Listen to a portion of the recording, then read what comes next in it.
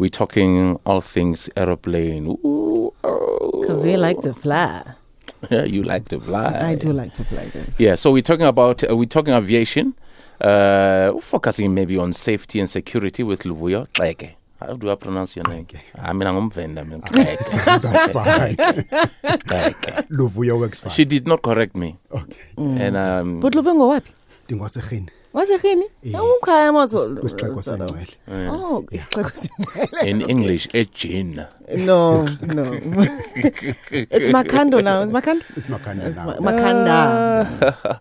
So let's talk about security. I mean, I remember, in the 90s, I used to fly a lot, Cape Town, Durban, and there were some instances where I could use a friend's ticket to fly to Durban. You are lying. Yeah, because they would not check your ID. And I think one of our celebs, who was it? Was it Zandi? I can't remember. She was using a friend bought a ticket, then they canceled the trip, and then she used the ticket. I don't know. Yeah. And then that's when security started, like getting clear, like, oh, is this what's happening? But I remember I did it in flying from PE to Durban using Bruce Sibitlo's ticket. Because he was supposed to go to PE, but he was not well. So they asked me to go and MC. Those were the days. Like, MC and breaking the law. Yes, at the of same course. time. Of course. No, but it used to happen, and I'm telling the truth. Like, we thought there was nothing wrong with it. If we swap tickets. No, in fact, what you find with aviation security, it's only of late that it started being taken seriously. Yeah. It was only about safety for many years. Yeah. But then with the increase in terrorist acts, Yes. then that's when we keep taking it seriously.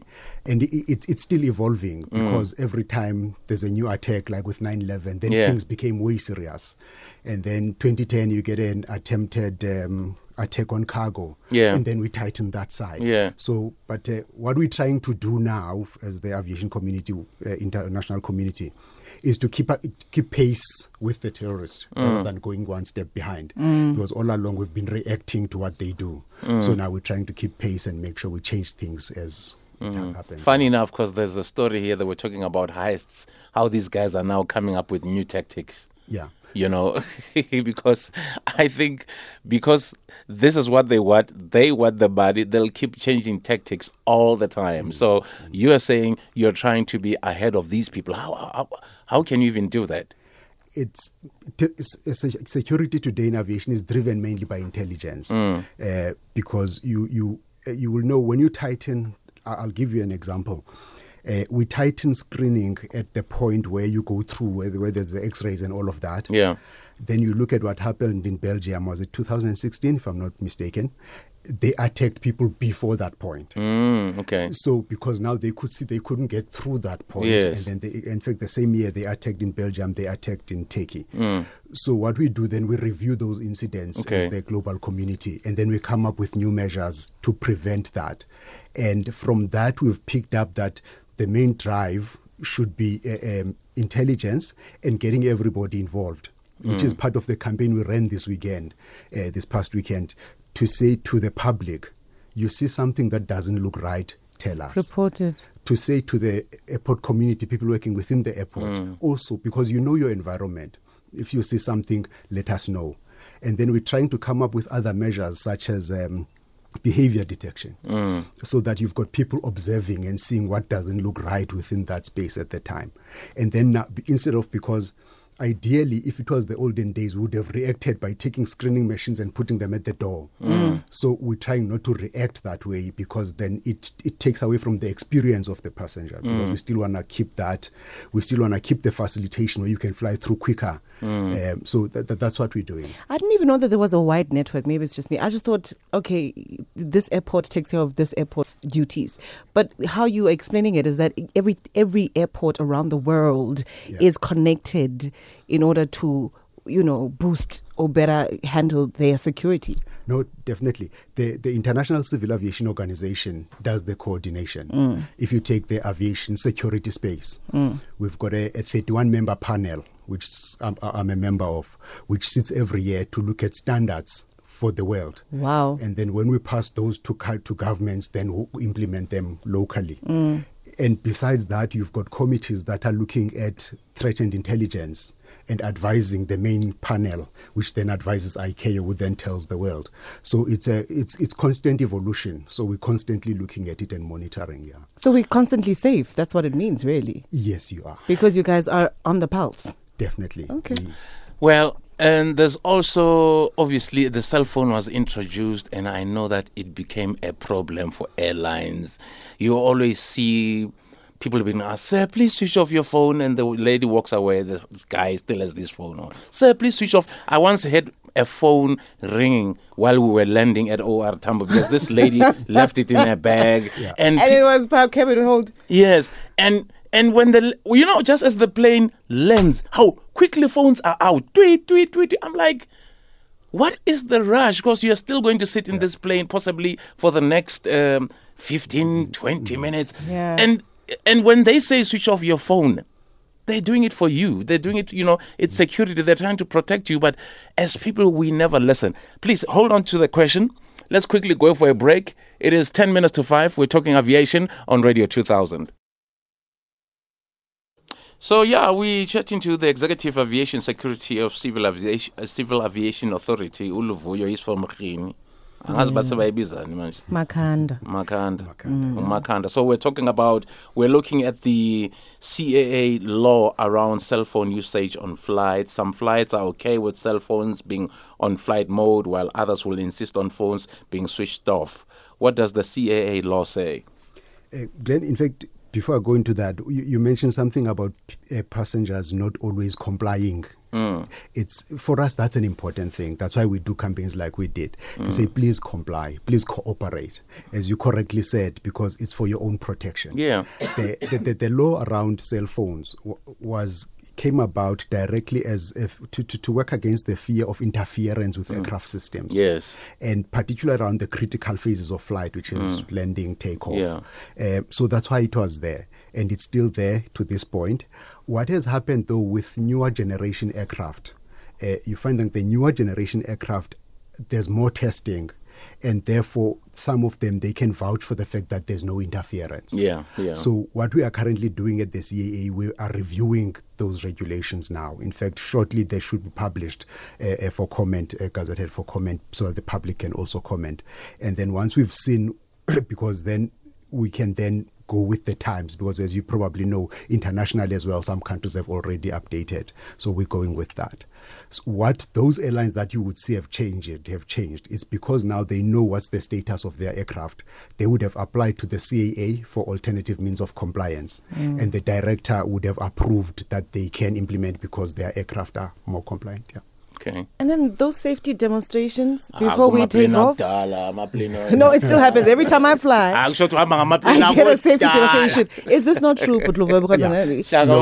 How effective are these? Is there a point to all of this? There is a point. Are people actually paying attention? Maybe that's what we need to talk about. Are people play? I've had people who've had emergency, been involved in an emergency, saying, you know what, at that point, I wished I had listened. I wished I had paid more attention. Yeah. That's what we would like people to pay attention on. Because simple thing, all the aircrafts you fly on are different. The position of the doors. Yeah. In an emergency, there's smoke in the cabin or whatever. You need to know where your doors are. So by not paying attention, you might think that the door at the back, like the other one, follow the one in front of you. I think it's that mentality of saying, come on, I fly all the time. I think, but I've seen these demonstrations so many times, I can just close my eyes and not pay attention. Yeah. So we should not be doing that. We shouldn't be doing Each that. time you fly, pay attention. Yeah, and also pay attention when you're sitting on the emergency seat. Yes. Yeah. I don't like sitting. You don't like why? I don't want that much pressure. It's the nicest seat. Too much responsibility. You can get out first. Yeah, but just like the responsibility of opening and saving lives. Yeah. I don't think I'm ready for that. In fact, that's the good thing, because they always ask, yes. Are you prepared? I say yes because of the legroom. Oh, okay. You see?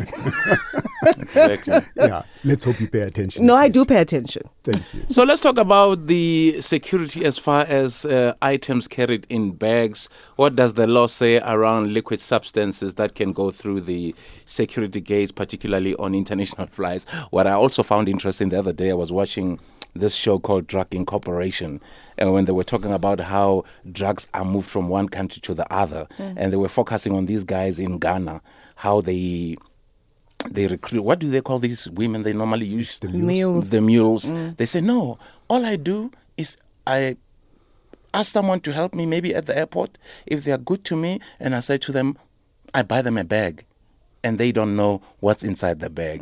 So as soon as they reach that destination, if they go through, someone will come and Nab them. grab that bag from them and run away. So I want to talk about bags and things that are might be inside your bag. Yeah. First, talking to liquids. Yes. Liquids came after, I don't know if you'll remember, a few years back, there was an attempt, I think it was the London subway, to use liquid chemicals. Yes. So again, we had to react to that, Yeah. to say if there's an attempt to use liquid chemicals. So if your bag, your water, whatever liquid you have is not sealed, we cannot vouch that it's not a liquid chemical.